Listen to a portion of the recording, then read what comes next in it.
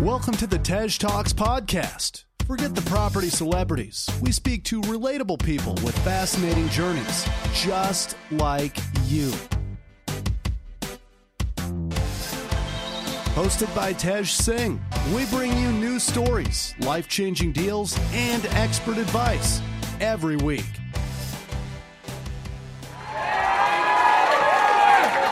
Welcome everyone to another episode of Tej Talks. If you haven't checked out the Property Duo Go Live experience, please send me a DM or look at any of our social medias. It's a 5-day experience following a HMO going from a shithole, literally, to becoming a high-end East London HMO. So join us for that. We'd love to see you on that. It's actually starting in a few days, I think. So yeah, send us a DM. But also, this podcast is with Tony Fairs. Now, we are speaking...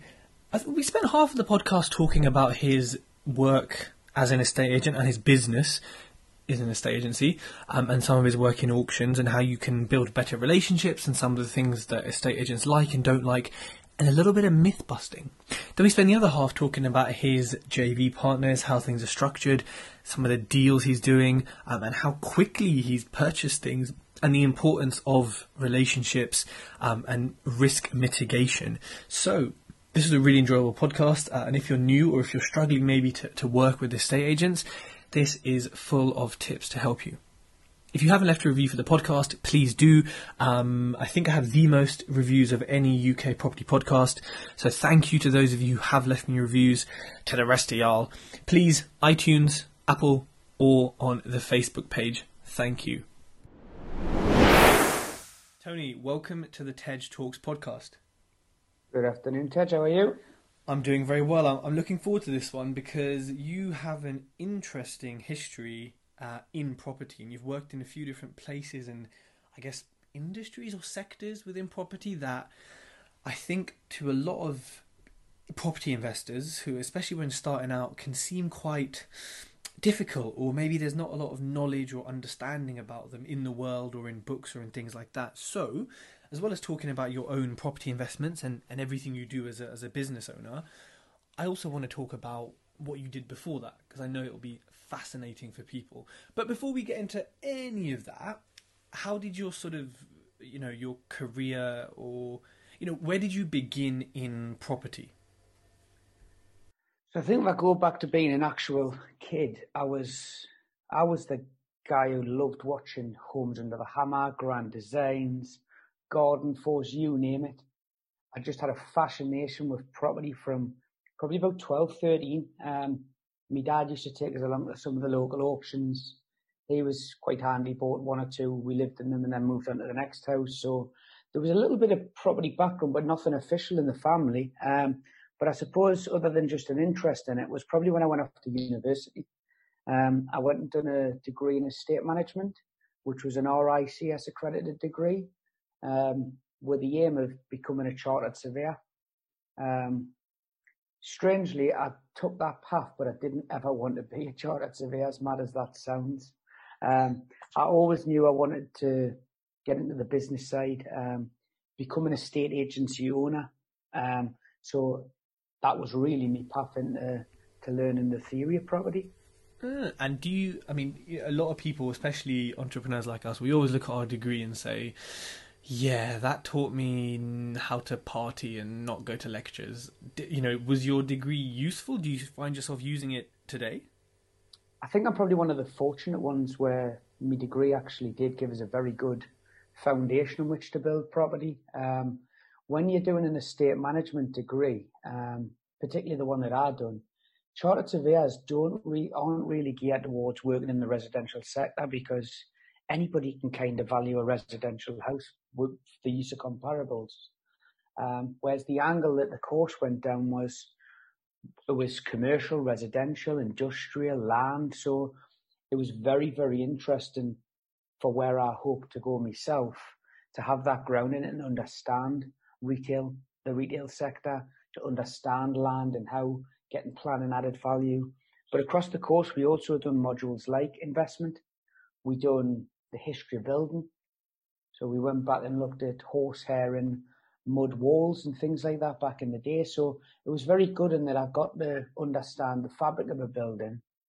I got to understand the theory behind investment, done valuation, and covered a lot of commercial property, which a lot of people kind of, it's a progression when you're an investor.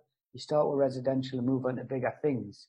I kind of started in reverse and learned all about that before I even got into the actual business. So you could call that a little bit of an apprenticeship, so to speak. Yeah, it makes sense. Definitely relevant for what you're doing in property. So how, you said you wanted to own an estate agency. How did you go from finishing that degree to owning an estate agency? Did you work for other people first? Yeah, so obviously as part of any degree, there tends to be a gap year in year 3 where you go off to work for someone. And that was actually part of my chartered surveyor process to become chartered, which I never got there, but we'll get into that shortly. So I'd done my year out with Pattinson's, which were the largest auction house in the Northeast, the biggest agent, had 30 branches, and I spent a year there. I went across a couple of different departments. I spent some time in commercial, dealing with land and things like that, retail. I moved on to work in the auction part of the business. And then obviously went back to uni for my final year, stayed on there part-time, working Saturdays and whatnot. And then just obviously as I graduated, I went back and worked there full-time, with one eye on getting chartered. But kind of obviously always I worked for them for quite a while, and I used to love it. I was a valuer primarily and an auction manager when I was working for them. But I moved on to them to another company, and you know what it's like. It's a sales business. And I was laid off after selling 75 properties that were at an average fee of £3,000. So, and the reason they laid us off was because they didn't want to pay that commission every month. So when I thought, if I can make somebody that level of money and there's no loyalty back to me, I thought, I always had one eye on opening my own estate agent at some point. I thought, now's the time to do it. So I remortgaged my flat. I had £10,000. I moved back in with my mum. So thank you, mum. I opened the doors of the estate agent, sat there. The phone didn't ring. Thought, sugar, have I made the right decision? I have made the right decision. Luckily, we're still going 7 years later. And everything seems to be going well. And, starting up an estate agency, is it difficult? Is it lots of paperwork, lots of regulation, or is it sort of you can just do it tomorrow? Yeah, it's a very, very difficult business to set up off the ground. I always say to some friends who are looking into business and things, it's relatively easy to open a corner shop. You take a premises, you go out, you buy your stock, you start selling day one. With an estate agency, I was putting houses on the market the first month that I opened, and I wasn't getting paid for those because they didn't sell for 6 or 9 months. And then the sale took another 3 months. That's if the solicitors were decent to go through. And then they'd take a month to pay as my invoice. So some houses I put on in the first month, I might have not got paid for a year. So it's a very, very delayed gratitude business. You don't get your money until a long way down the line. So very difficult business to set up. And the regulation of property estate agents, which is coming in shortly, isn't coming in before time. There is a lot of rogue agents out there. And I'm surprised that they can even make a living, because it's quite a tough business to be in, and certainly to open. And so when you first started, I'm assuming like with any area, there's lots of other agents around. How did you generate business and get yourself known to now still be going this many years later? I knew I needed a unique selling point. I knew this agency wasn't going to be opened for Joe Bloggs, who was selling one house and would move again in 10 or 20 years' time. I knew there wasn't repeat business to be had there.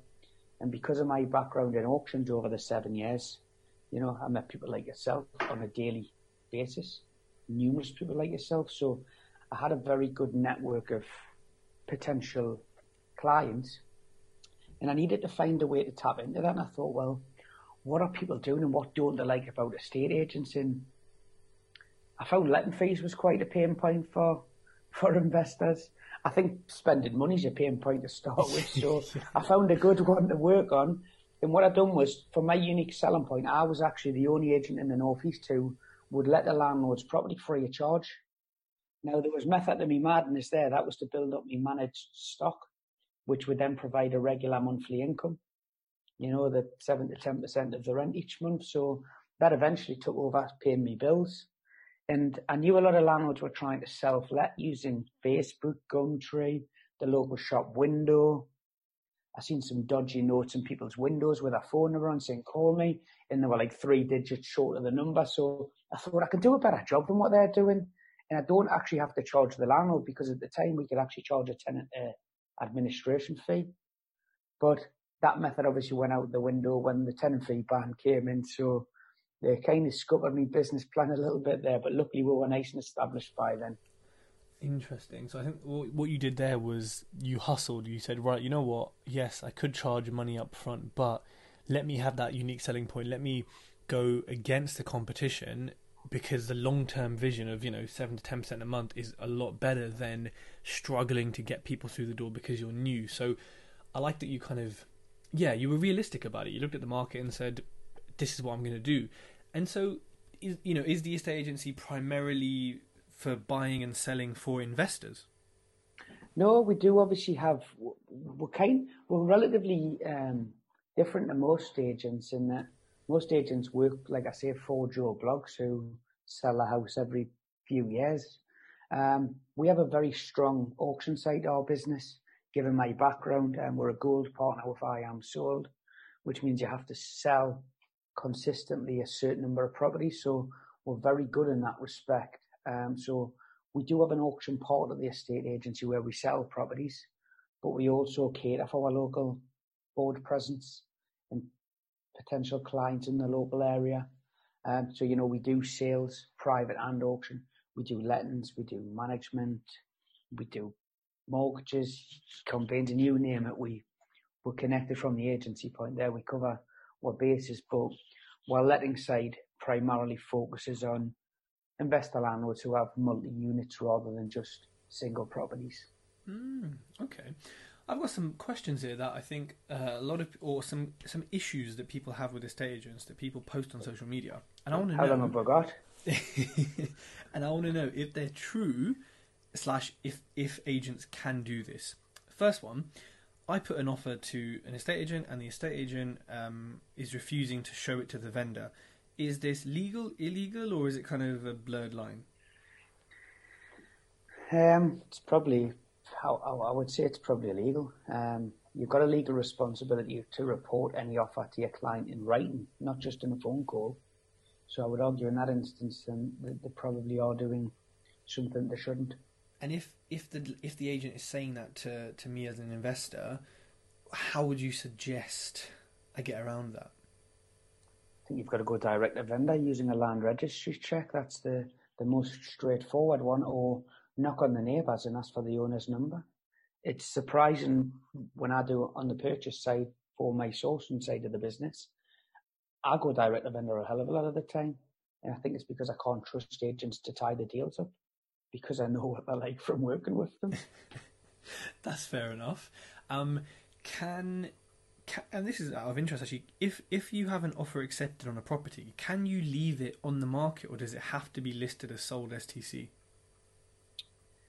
It can be left on the market, yeah. I think it's down to vendor's preference on that side as to what they prefer. You'll see some agents not take a property off the market until we've had a satisfactory survey carried out, because that's essentially the first hurdle we have to pass after verifying proof of funds and that a solicitor has been instructed. So it's up to the owner. Some agents take it off once the survey's been done. Some take it off once they've had proof of funds and solicitor details. I think it's just a preference from the owner's side, really. From our side, we sale agree a property on, accept an offer and having the proof of funds, etc. Fine. Another one I hear is that people think that estate agents lie. So, for example, I put in an offer of this. Agent came back and said, we've already had higher offers of this. You need to increase your offer. But the investor kind of, has done their research, or they have a bit of evidence that makes them think, actually, maybe there is no higher offer. Can estate agents sort of make up offers to make you increase your offer? Can they? They probably shouldn't, but they do. It's very, very common. It's not something that obviously we practice, but I think sometimes it's essentially we're the middleman between a vendor and a buyer. The buyer wants it for as cheap as possible. The vendor wants as much as possible.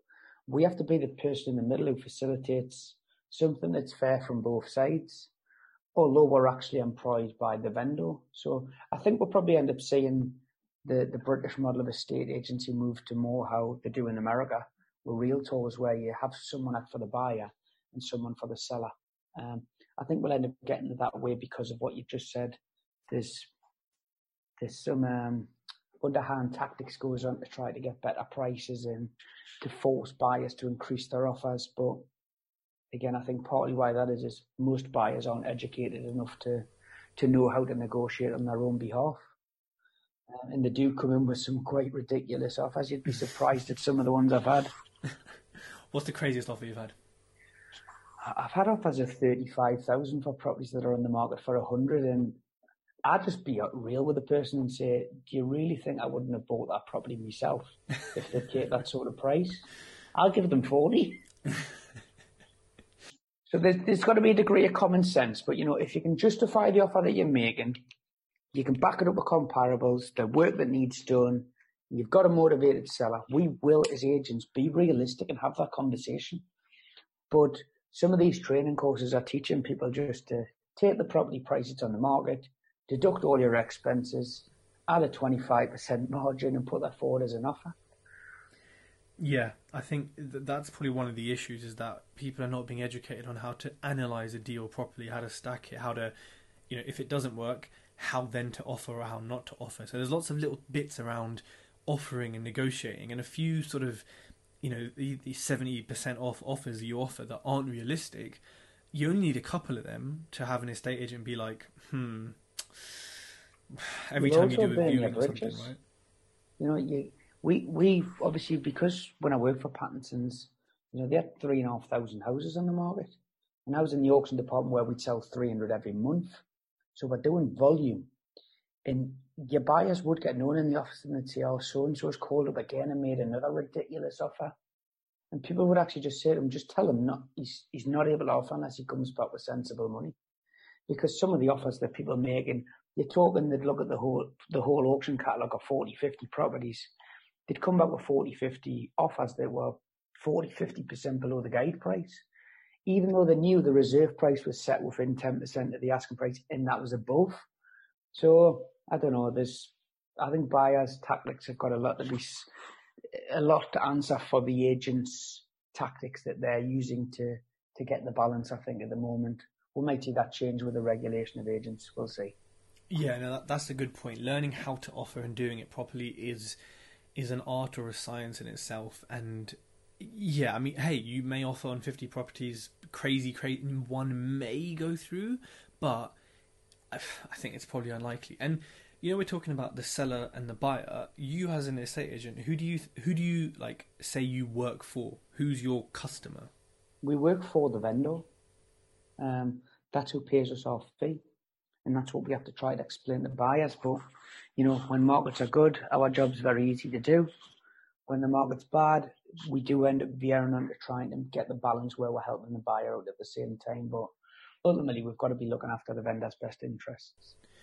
And, when property investors, when we're new, I think we're all a little bit kind of fearful of estate agents. We're like, oh, we'll call them up. They're going to, not want to talk to us. They're just going to be like, oh, whatever. They're not going to be interested.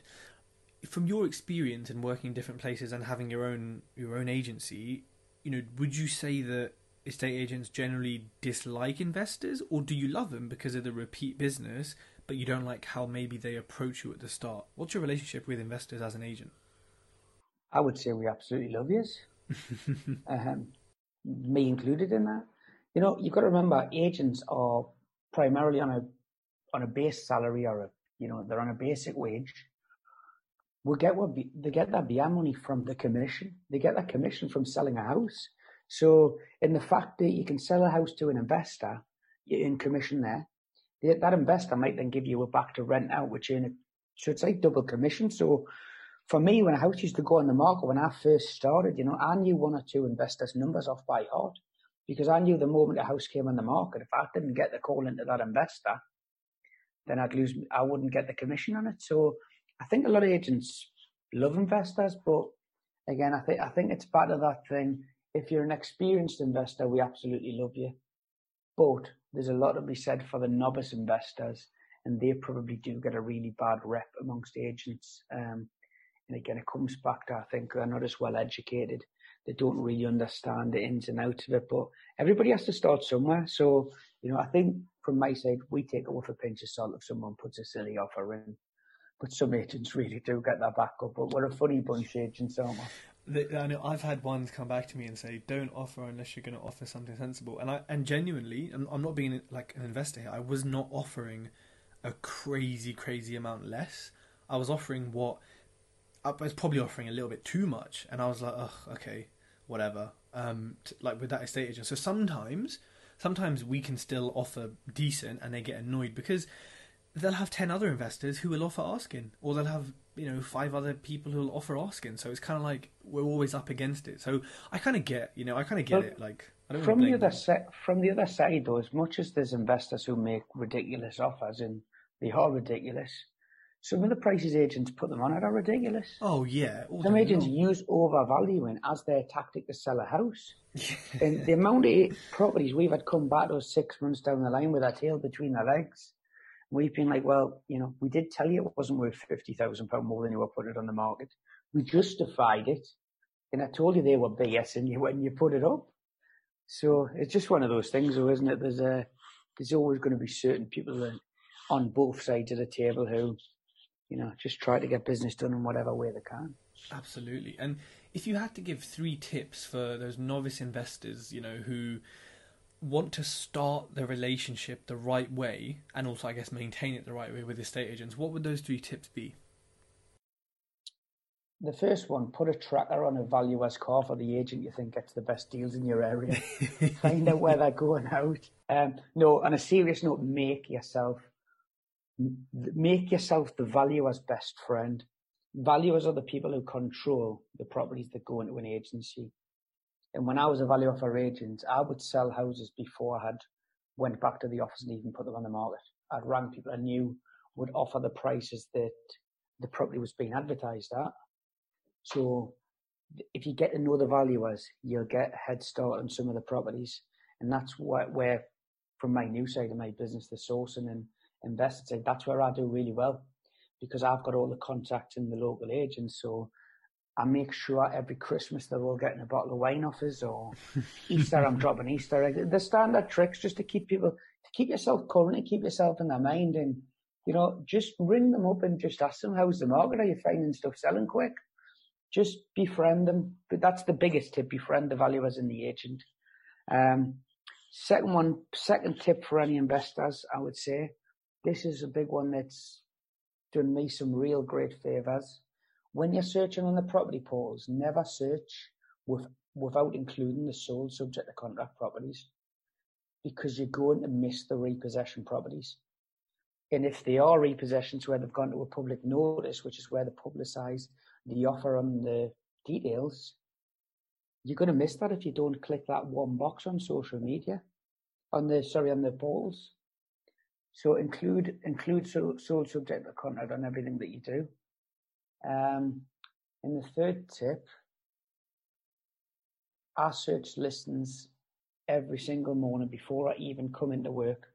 When I have my bath, I look at every single property that's came on the market within 10 miles of my office in the last 24 hours. Because the speed in which you look at properties is what is going to secure you them. So today, we've managed to secure a purchase.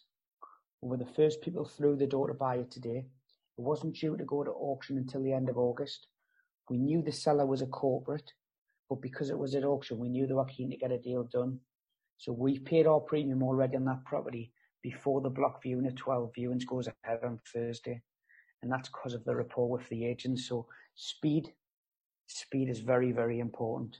And it's a people business, so make as many friends in the business as you can, because trust us, it'll pay you back dividends over the years. I love that one. And just to, I guess, hear it from you as well, people quite early on with agents say, "Oh, I'm not making a relationship. It's not going anywhere," and it's been like a month. Would you agree that it takes time, like anything, to really get in sort of the agent's pocket?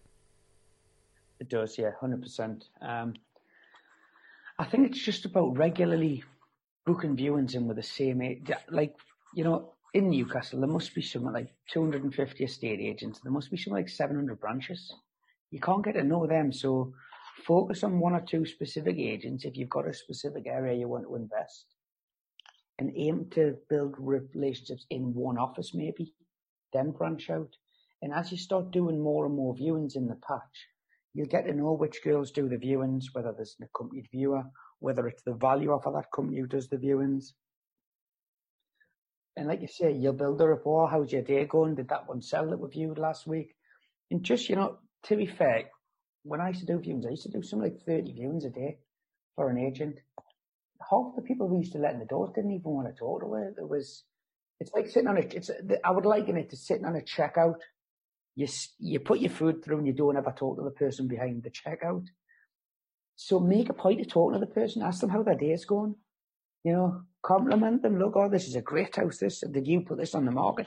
Ask them more questions. And if you show an interest in them, it's people they will show an interest in you by default, because they'll feel like they have to get to know you, won't they? Yeah, 100%. That relationship is so important. I've seen it on like block viewings, or even just say someone came in after me or before me. They wouldn't even like say hi or bye to the agent. It would be like, walk in, leave. And I'm like, what? Is that how you communicate? So sometimes just being a human makes a huge difference, which is such an obvious thing. But yeah. I'll tell you the best example I've probably got of that. I'll shake hands on buying a property for 185,000. Now, I used to work with a girl who was negotiating this at the auction where I bought it. She got one of her buyers to bid on it blind without having seen it, 200,000. I subsequently went on to buy that property for 211,000, but I shook hands with that vendor at 185 a week before the auction, and we left having agreed a deal between us. And she scuppered that, but I still dropped her a bottle of wine and chocolates in at Christmas, because I know she will inevitably probably make us that £25,000 back. As much as it killed us to give her the bottle of wine at Christmas, because I knew how much that cost us, she's also sent us some cracking deals in the last couple of weeks. So it's up and down, I say it's a bit of a bipolar business. You have great days and you have some not so great days. You just got to take the rough with the smooth sometimes. Always. And I think what you said about getting to know certain agents, I've found that like there's some agents who I'm just never going to bother with because they only sell the super nice stuff, or they just don't have the kind of stock I'm looking for. But then there's a couple which I'm like, yep, you got the shitholes, you got the rough houses, you understand investors. I'm spending my time and focusing here. So I think people naturally, you'll look at your list and say, whoa, 30 offices in my area. It'll end up being like 4 or 5 who actually can provide the kind of deals consistently, because they just get them because of their reputation, or because of there's someone like you running it who understands it and wants those deals. It goes back to that tip that I said, number 2. Make sure you look at the last 24 hours listings. Find out who's consistently listing the most properties that kind of fit your criteria, and then just focus your attention on them. Inevitably, they want to earn money, so they will work with you. And just before we move on to then your transition to like investing yourself, corporate sales, they always annoy me. Corporate sales annoy me because they stay on the market until they, you get gazumped, all this crap. And I've heard that agents don't get paid much to list them either. Is there a trick or a way to kind of make it more secure, or is it just deal with the risk? That's what it is. Well, they're a nightmare from an agency point, first and foremost, because the average fee is probably around £600-700. We make that on a let in some instances, which can take 2 or 3 viewings in comparison to when a repossession comes on the market. You end up with 20-30 viewings over the space of 6 weeks. It probably costs you more money to sell a repossession than you make. But it's the contacts that you make on those viewings that are your reward for doing that. They have strict policies in terms of they must be inspected once a week. We must sign to say we've inspected them. If you ever go out to valuation for a repossession company, they always send 3 agents, so you don't even know if you're going to get the business in the first place. They think they hold all the cards because they want their valuations returned within 24 hours. And they want photos of absolutely everything. So they're a nightmare to work with from an agent's point. From a buyer's point, they're probably an even bigger nightmare. It's an absolute ridiculous way to sell a property from an asset management company in my eyes. I don't know why they just don't put them all to auction knowing there's a cut-off period and the property sells. Great. Exchange contract, move on. Because the amount of times people have been gazumped buying repo properties it's beyond a joke. And I think we need to move, like I say, towards maybe the Scottish system where if you put an offer in, there's a legally bound side from the vendor's point as well, not just the buyers. I've lost properties when I've paid for searches, surveys, I've done applications with mortgage providers, and I've been 3 weeks down the line and I've lost them over the sake of £2,000 or £3,000. I've known buyers glue locks on the properties that they're buying. They've gone that far. So there is some tricks out there, but I'm not going to tell you whether I would recommend them or not. Yeah, every agent I've spoken to says the same thing. They say, I don't know why the hell we do this, total waste of time. And then and I don't even bother with them because I'm like, I just can't be bothered when there's other deals from other methods like auction that can just give a better result. Yeah, you're right, but you might be missing a little bit of a trick there. We've just bought one last month, but we had to complete on it in 8 days. So you can do it, but it's like you say, you tend to, in an ideal world, to be on for show to getting them, you have to be a cash buyer in my eyes. And if you're not cash, personally, probably say move on. There's plenty of fish in the sea. Yeah, I agree.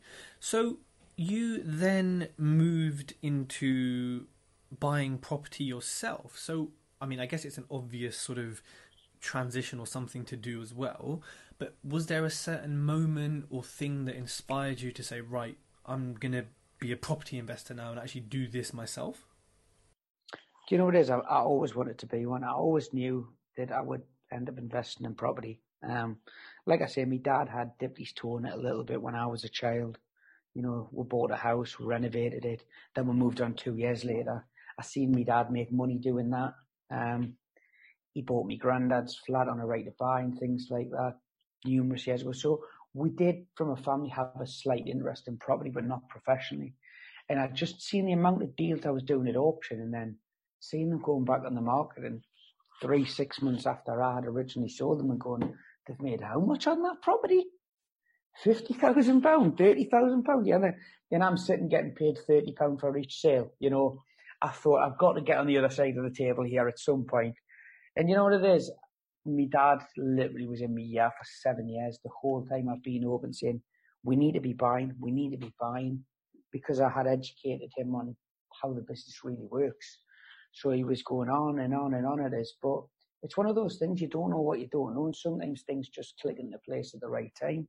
So once I left the agency 6 months ago and put a manager in place and I'd systemized it, had the processes in place, and I was comfortable that it could grow without me, that was a point I thought, right, I'm going to joint venture with someone and I'm going to go into investing. I chose, might have been by default a little bit, I ended up joint venturing with the biggest landlord from my agency. So he's going nowhere now. He's not going to leave us, which is a bit security for the agency. And we're now building because as much as he was our biggest landlord, he had done really well to get where he had with his limited knowledge. He was probably more a success story with the prices rising than his own skill type thing. But he's quite a switched on person. But, you know, some people know more about other sides of the business than others. So, you know, he managed to do a really good thing and build that portfolio. And I thought, you know, he's a good person to get into business with. And, you know, fingers crossed if all goes well, we should have a portfolio. Depends on whether an offer I've just put in gets accepted. But we should be up to 25 properties since November 2018. So I think what we're looking at maybe is 21 months to get 25 properties between us. That's a good property, almost more than a property a month. Yeah, it's doing well. It's probably coming at less than that because I think It's about 15 at the moment in 18 months, so it's slightly less than that. And obviously, but like everybody else, you know, as much as I was great at the auction side, I've learned some lessons as well.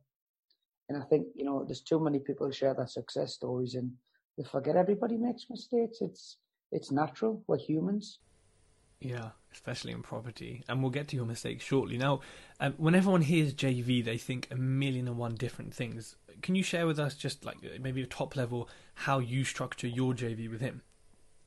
Yeah, so essentially, he brought some money. I put some in also. We're probably now 50-50 on that side, but we weren't in the early days.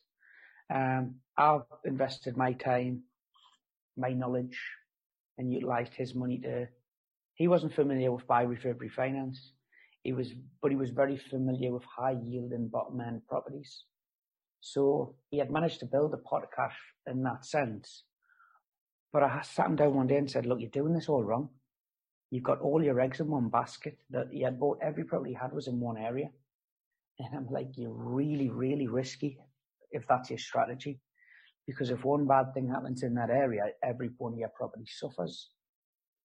And obviously he was leaving 25% in every property, which, you know, from my side was mad.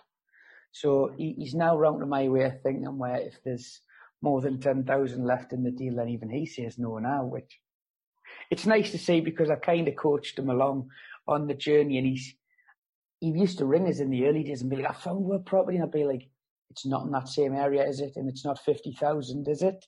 And it became a running joke because he was presenting the same properties he already owned to us. I was saying, but that wasn't our angle. That wasn't what we were doing.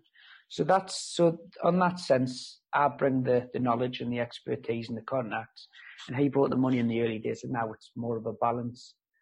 But as I'm doing other things, he now looks after that property portfolio side of things. I don't really get involved other than on the purchase side. So it's been a bit of a trade-off on roles and responsibilities in it now. Yeah. When you started off with this JV, was there a sort of goal or plan or strategy that we're going to buy X many high-yielding buy-to-lets, or was it HMOs, or how did you decide on and shape what your strategy would be? It was down to the capital that we probably had available. And, you know, HMOs in Newcastle is a bit of a funny business with students moving further into the city, having purposeful property. So I knew HMOs wasn't for me. Serviced accommodation, while I do have one, that's my holiday home rather than an actual SA unit. I didn't want to go down that route. So I was very, very familiar with the buy-to-let and buy, refurb, refinance. I, worked alongside a lot of investors who were doing that day to day anyway. And kind of thought that's the way to do it for us. Build it up to that it's a cash flow that then regularly adds another deposit to the portfolio now and again. So we'd always be growing. And eventually, once it got up to a certain point, we could start taking some sort of money out of the business. We're both relatively young. I'm only 33. He's 35. So we've definitely got time ahead of us. So we both don't need any money from this because, I've obviously got my job working in property. He's obviously got his own interests. So I said, let's build something. And for us, it's more about building a bit of a legacy, building a portfolio that we can leave to family. And obviously enjoy the spoils of it once it gets up to the point where we're happy enough to start taking some money out of it. But considering where I believe the market will go in the short term, the next 5 years, I think we're quite happy just to continue to build for that period of time. And where do you think the market will go, actually, now you mentioned that? Personally, I think we're definitely going to see a drop when the furlough scheme ends. There's no doubt about it. But I think because there's been so much money pumped into the economy, I don't think that recession will be what the papers are trying to say. I don't think the black cloud's going to be hanging over us for as long as they'd like to think. Because I think business will bounce back. I think we're quite a resilient country. We've got a number of different industries. It's not like following the war and things like that, where we're heavily reliant on shipbuilding and the coal mines as we were in my area. We've now got tech companies, we've got retail, there's office companies, we've got manufacturers. So it's a bit more depth to what we do. So I think it'll bounce back. I think the short term we're going to see some drops in prices, particularly end of this year. So we're going to focus. We're very, very conscious of our pricing and what we're buying at the moment, particularly on the revaluation side, given surveyors are sensitive at the best of times, but they're even more so now. They've definitely got their knickers in the twist about COVID at the moment. The comps aren't there for them to revalue at the prices we ideally want them to, so we're being conservative on the revals. But I think there's going to be some really good buys to be had at the back end of this year, heading into early next year. And I think maybe my guess is end of spring, summer next year, I think hopefully we'll start seeing some improvements in the market, because I think a little bit to do with this COVID, I liken it to Christmas. We've had 2 weeks where the agents are all closed. Nobody cares about buying a property in December, or only us investors, should I say. And then come January, in between Christmas and New Year, the market goes mad. Rightmove figures go through the roof in terms of views on the properties. And then January's crazy. And I just think, how can it go from being so quiet in December to so mad in January? And I think that's what we've had, because we've had a little bit of a lack of supply while we've been in lockdown. The supply's now catching up with the demand a little bit from an agency point, where we've listed more houses last month than we have in any month this year. I don't think that's any big achievement. It's purely down to the fact that we've been in lockdown. We're going out with so many valuations. I think we've got online valuation tools where people can price their properties on like a calculator. You're seeing so many leads come through from there. And I think it's because there's a lot of uncertainty around people's jobs. So in terms of motivated sellers, which is who we want to buy from, as investors, I think there's going to be a hell of a lot of them back end of the year. Very interesting. Very, very interesting indeed. And just going back a little bit, you mentioned, the challenges that you've had, because you have bought, quite a few properties in not a long time period. Talk me through some of the challenges, mistakes, and issues that you've had, and maybe how you resolved them. I think communication is probably the biggest thing. The biggest mistake I probably made was we had a property where we were under the impression that everything was fine, but the surveyor managed to flag asbestos in the property, which meant we had put a premium down at auction and we were under certain terms, but we needed the mortgage valuation in order for that purchase to go ahead. And the surveyor decided the property was worth zero, which I can never understand why they put a price of zero on something, because it had to be worth something. So in that sense, we had to negotiate with the auction. You had to say, look, we're happy enough for the purchase price, but we'll cover the cost of the new roof now. We always allow for a contingency anyway, so that was allowed. We always allow for risks that we can't always see, because things like this can happen. So in that sense, we just went back to the agent and said, look, you follow the sale through to us, the next person has the same problem. Are you okay to give an extra 4 weeks on the purchase, which they were fine with? So it turns out I probably would have done the roof on that house at some point anyway, but it was £5,000 that we initially hadn't set out, but luckily it had been covered in my contingency.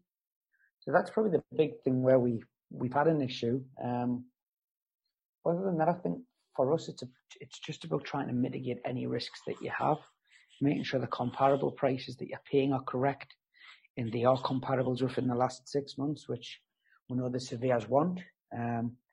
It's about having accurate refurbishment costs in, which luckily, because we manage £12 million worth of property through the agent, we do a lot of maintenance, so I can more or less price something from looking at it now, knowing we've had so many jobs done over the years. So, and then the back end is obviously just making sure that the time scale wise that, I think people who are buying now are going to have a little bit of a shock, because they're buying based on today's prices and comparables from 3 or 6 months ago. But come end of the year, when the furlough ends, those comparables aren't going to be relevant. And there is a couple of motivated sellers at the minute who are letting things go for less than they perhaps should. So it's just about factoring all the risks and trying to minimise your exposure in any way you can. And, would you say that, even despite all your experience and your contacts and knowledge, it is still stressful and it is still always a challenge and there's always some issue that comes up? Or do you think it's a bit easier than that because of your experience already? No, without a doubt, I think you can never know everything in property. It's definitely one of those businesses where you need to be continuing your development and you're always learning. There's so many different types of construction. You know, as much as we used to see 20, 30 properties a day, they do end up all looking the same at some point, but you do sometimes see things go, Jesus, I've never seen that before. So there is even those moments for people like myself who've been in the business for 15 years. So I don't think you leave any stone unturned. Obviously, as investors, you move away from single lets to multi-units and commercial conversions. You go into build to rent. So you end up going into something that perhaps you didn't know as much about, and then you need to just continue the learning journey, I think. Yeah, I agree. And am I right in saying you are doing or have done a second JV as well? Yeah, so the second JV I'd done, strangely, this was when I was still working in the agency. I'd done a valuation for a guy who inherited a house, and he was going to sell it. And I said, so, just generally chatting, what are you going to do with the money? He says, I'm just going to live on it. And for me, that's the cardinal sin. He's going to live on his his inheritance. In the money would have disappeared. I think he was talking somewhere around about 100,000 on that particular property. I said, that's not going to last you very long, isn't it? I said, why don't you just remortgage it? There was no mortgage on it. He ended up getting a 75% loan to value. I think his mortgage was something like £200, which meant he cash flowed about 400 quid on it. And I said, so you would have spent £1,000 a month out your 100,000. You can still live out that money that you've got, but now you've got an additional £400 a month coming in. And he came to us 6 months after I'd rented that and said, look, I've been thinking a hell of a lot about what you said on that valuation. He said it was like a light bulb moment for him. He says, and I want to put all my money into property, but I don't know how to do it. And he said, I would trust you to do that. So he said, would you be interested in going into business? If I put the money, will you buy the properties and we'll become partners? So purely from doing a valuation from the estate agency, I've ended up making a friend and a business partner. Now, we've gone on to buy a block of 10 flats between us. There's a third partner to this as well, who's from a financial background. He owns a mortgage brokers. So we needed to use bridging on the particular property that we purchased. But just to talk you through the numbers on that, we paid $210,000 for 10 flats. Now, the best part was 8 of the 10 were let. Now, the problem is there wasn't a full set of teeth between any of the tenants. They had 11 fingers. It wasn't just a buy, refurbish, refinance project. Don't get us wrong. This come with some hell of a lot of risks. It had been a landlord who had neglected the property. He really didn't care about his tenant selection. There was water leaking through ceilings. There was, I think we knew we needed to do a damp course on one of the flats. So we pulled the plasterboard off. And there was 3 layers of felt and 3 layers of plasterboard. So the guy had cut corners wherever he could. So it took some works to do, and we've more or less cleared all tenants out. There's only 2 who are actually left.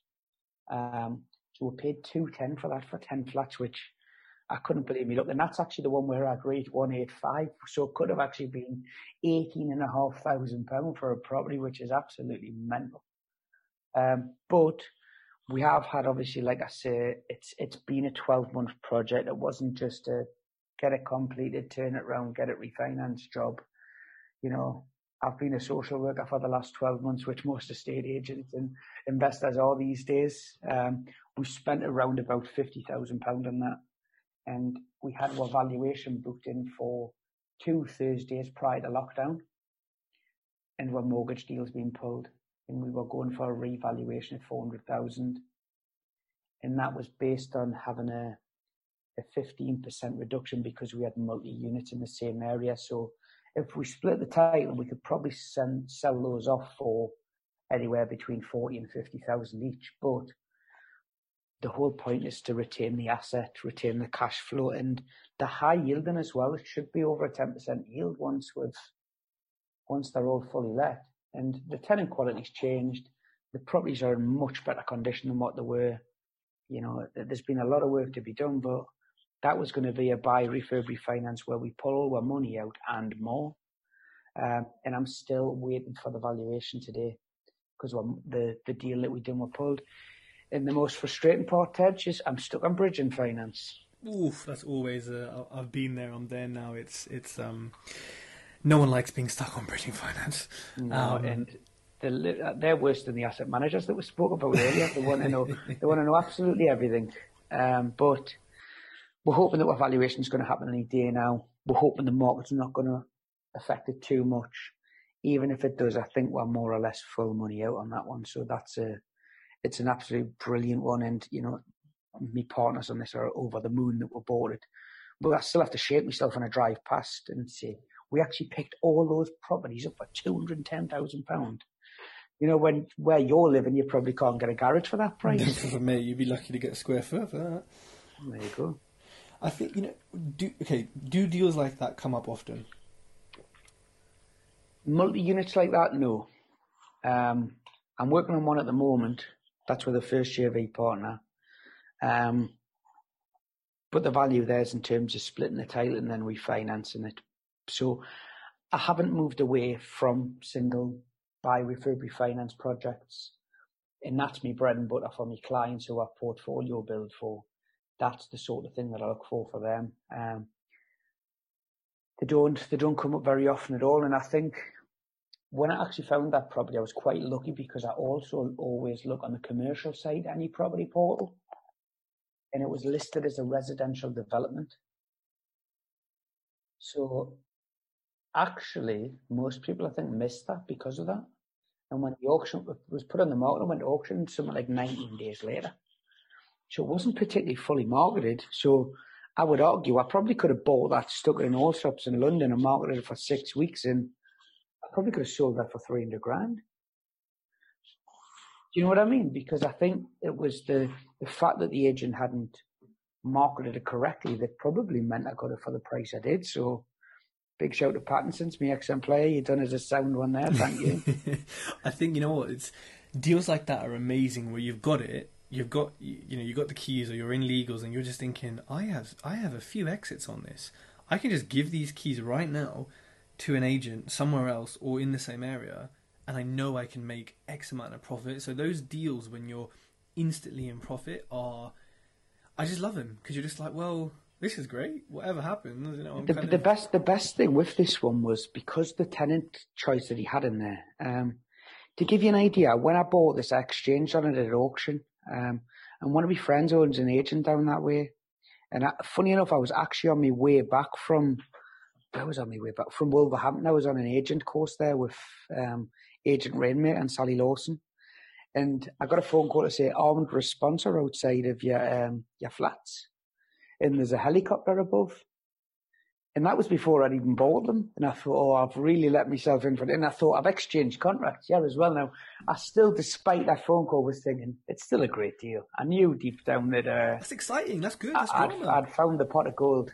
But you know what it is? Most people would never have seen past the social housing, getting rid of the tenants. And that that was where the value was. The building had been neglected. We've had it all re-rendered to a degree. It's been repainted in a nice colour. And, there's a local neighbourhood watching stuff and said, we can't believe the difference. And it was only those 10 flats pulling down the area. So I'm quite happy to sit on those. Yeah. And, you've made a positive difference to the area around you and to the residents and to safety. And, the government and newspapers would hate that because you're doing something good as a landlord. How could you? We're all evil. I think there's two things in the points you made. One is that, you said, I just met this second JV just from a valuation. But it wasn't just a valuation, because I think there's a lot of agents who would say, you're going to live off it. Cool, no worries. Right, well, here's your valuation. Let's get it sold. I want commission. But you did the kind of, I guess, the human thing and just said, mate, really?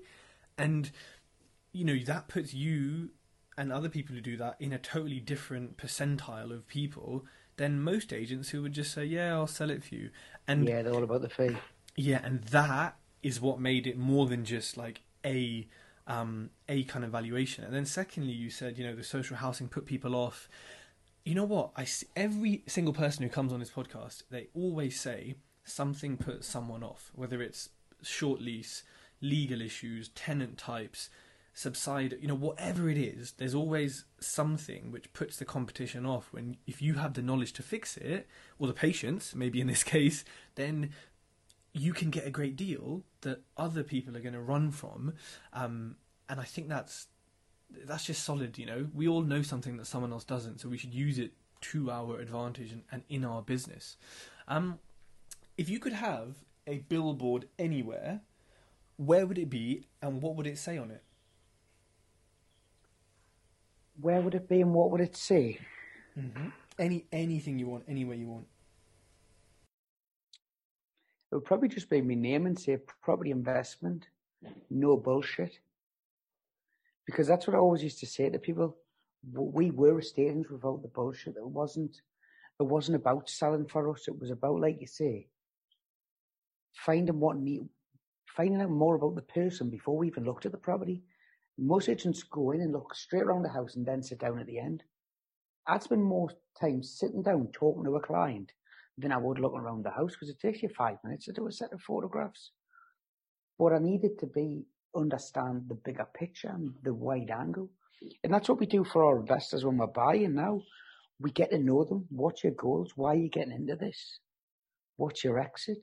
And understanding the person and their motivation was more important than understanding the numbers or why they were selling or anything like that. Yeah, I think that's also a good tip for when we're going on viewings as investors. I think it's the same for me. I mean, it takes 5-10 minutes to assess a house, but the rest of it, I'm there chatting to the agent for the rest of the viewing, and that can get you more deals and better deals than can looking at the house, which might sound a bit like counterintuitive, but as you said earlier, it's all about that relationship and you being remembered and being kind of the person they think of. What are the 3 biggest mistakes you've made in property investing? The first one was that roof. Mm-hmm. I probably should have, with hindsight, have the survey carried out before I bid at auction, but if I'd done that on every single property, I'd probably be out of pocket. So I understand it's a numbers game. There's always going to be something that crops up, and luckily I'd allowed for that. That's the main one that stands out. Second one's probably always overestimate how long something will take, because inevitably something always does or can go wrong. So we renovated quite a few properties for our clients as we came out of lockdown. And I wish I had known a good plastering supplier, because the stuff was like gold dust. So always factor in something for the unexpected at the time. And I think they're probably the main 2 that stand out. Have you ever been ripped off by a builder?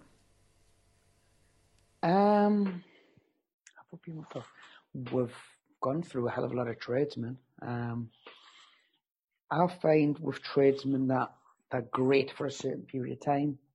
You overwhelm them with work, or they start getting their feet under the table a little bit too much, and that's when the quality of their work and your expectations from them dip a little bit.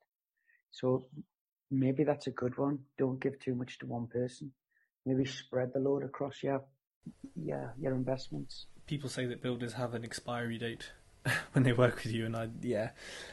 It's gas engineers who I think have an expiry date. That's why CP12s are every 12 months, because you should probably change your gas man that often.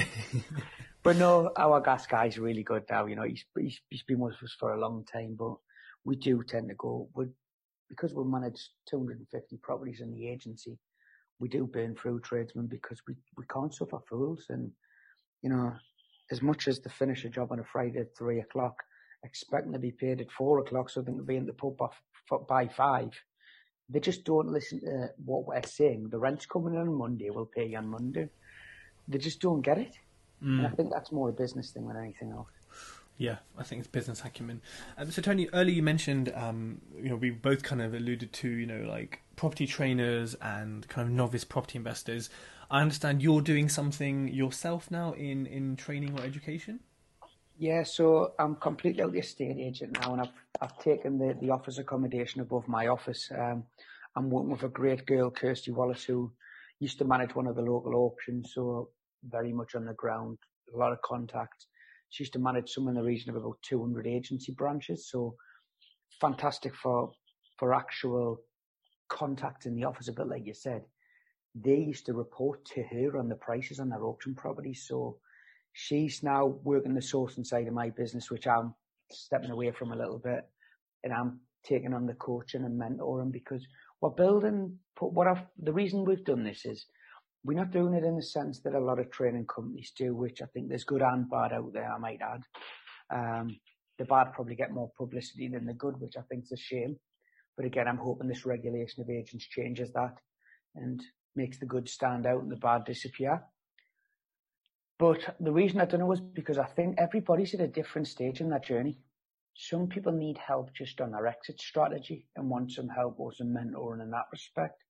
Some people want help in setting their limited company up and how they should be setting the structure for purchasing. Some people need help analysing a deal. Some people need help closing a deal. Some people want to know how to build a rapport with the agents. And I think most of this training from my side, it's too much for the theory. And I'm going to go the complete other way.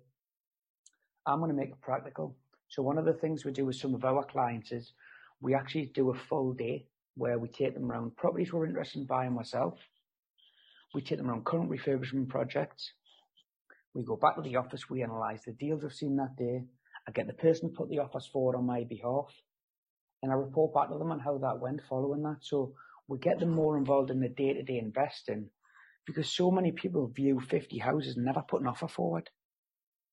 So for me, it's about overseeing someone and helping them along that journey. So we do the full day thing there, which covers everything from finding the viewings, how I found that viewing, all the way through to this is what I would be doing to that property by showing them another refurb project, through to showing them one of my completed ones to say, well, look, we're doing the viewing with a tenant now, and I'll actually go and do one of the viewings from the agency downstairs and take the person along.